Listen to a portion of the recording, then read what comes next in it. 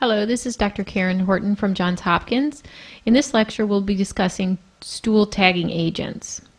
Now, to perform virtual colonoscopy, obviously you're going to use colon cleansing, and we discussed that in a different lecture. But in addition to cleaning the colon, the tagging agents are very helpful because no matter what bowel prep you use, there's always a little residual fluid and or small stool particles.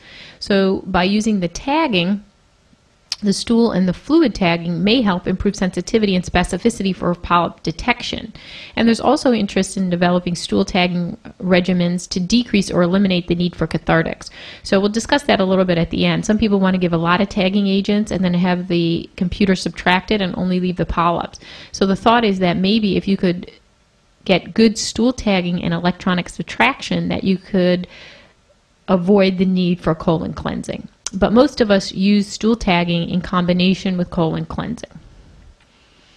There are different types of tagging agents. There's barium. So the idea of using barium is to label any remaining solid stool. So by giving barium during the bowel prep, if there's residual stool left, it will mix with the barium so it's easily identifiable on the CT and helps increase your sensitivity and specificity by labeling the stool. There's also iodinated liquids, and the idea of the iodinated liquids is that if there's any fluid remaining, so especially if you're using Go Lightly, for example, this will be tagged and will appear white on the CT so that you can see any polyps hidden within the fluid. If there's a large amount of fluid and you're not using tagging, then it becomes a problem because you might not see a polyp underneath the fluid. So basically the idea of the tagging is to tag the fluid and to tag the residual stool so you can decrease false positives. But also remember that the tagging sometimes can coat polyps, and we'll discuss that. So first, the barium tagging agents. You have different choices out there. Most people use the high density, the 40 weight per volume. That's the Tagatol. So that comes already packaged in 3 little vials, 20 cc's each.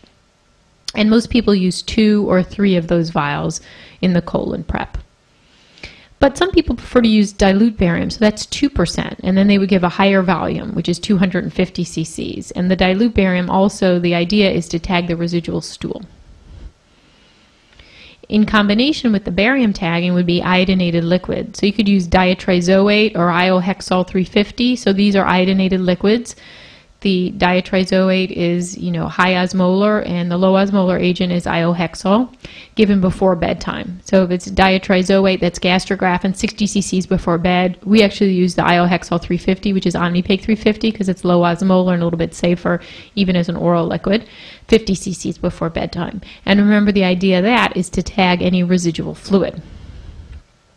So here's an example of an examination performed with stool tagging. You'll see there's dense white lesions in the ascending colon, so we know that those are stool tagging and not polyps, right? They're completely white. Here's an example of some stool with tagging, and you can see on the axial images it's very white. On the fly-through images, depending on the software you have, remember the endoluminal views are surface renderings, so it can't really distinguish stool from a polyp just by looking at it. In a lot of cases, you need to know the density. So you either have to have special software that lets you see the density on the 3D view, or then correlate it with the 2D view, and you can see that that's pure white tagging mixed with the stool. Here's an example of the tagged liquid. So this is using the iohexol 350. We have some fluid in the right colon that looks white. And so that's important. If there's a polyp hidden in the fluid, you'll be able to see it. At the Akron trial, they used the high-density barium. They used the Tagatol, which was the 40%. They gave 1 bottle in the morning, half a bottle at 11 o'clock, and the other half of the bottle at 2 p.m. mixed with water. And then before bed, the Akron trial used 60 cc's of the gastrographin mixed with clear liquids for the liquid tagging. At the University of Wisconsin, they do it differently. As of 2009, their prep includes 250 cc's of low-density barium, that's the 2.1%, the night before the study, and right before bed, 60 cc's of gastrographin for the liquid tagging.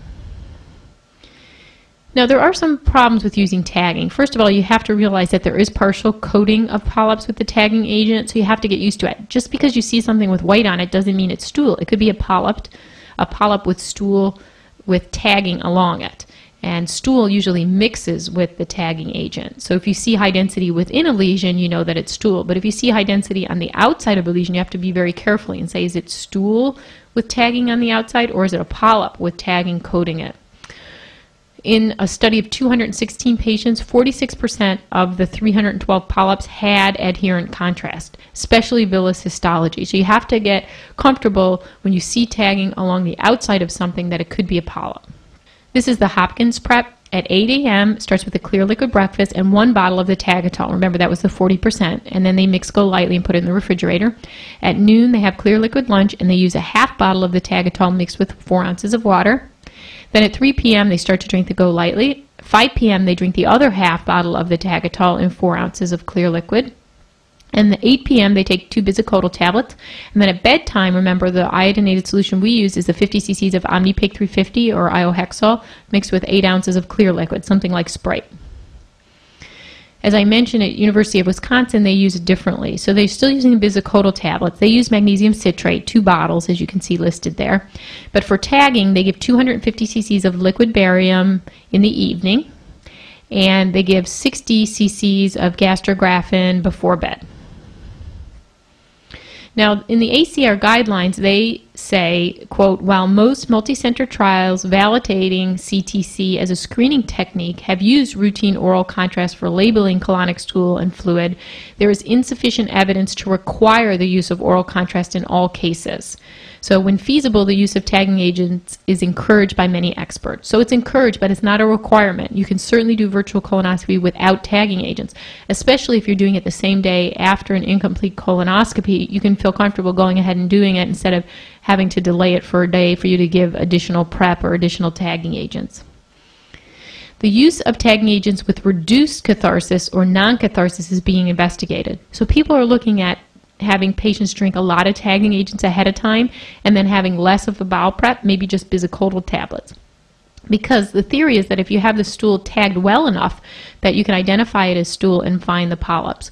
Or you could use it in combination with electronic subtraction. So have the computer subtract out all the high density that's left and just leave the polyps there. So just to let you know, there's a lot of studies going on. Early studies have been favorable that this might be a good way of doing things. Of course, it seems too good to be true because you could eliminate the catharsis or really decrease it. If it worked, it would be wonderful.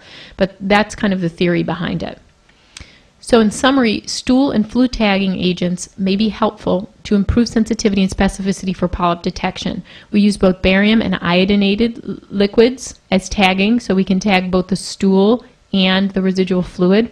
There's really no consensus on the best tagging regimens or even if it's absolutely necessary. All I can tell you is most experts use tagging when they do virtual colonoscopy, but certainly there are excellent practices that don't use the tagging agent. So you can be good at virtual colonoscopy with or without tagging. I think it's a little easier, especially when you're starting to use the tagging agents, because it helps you identify polyps with confidence and helps you distinguish polyps from stool. Thank you.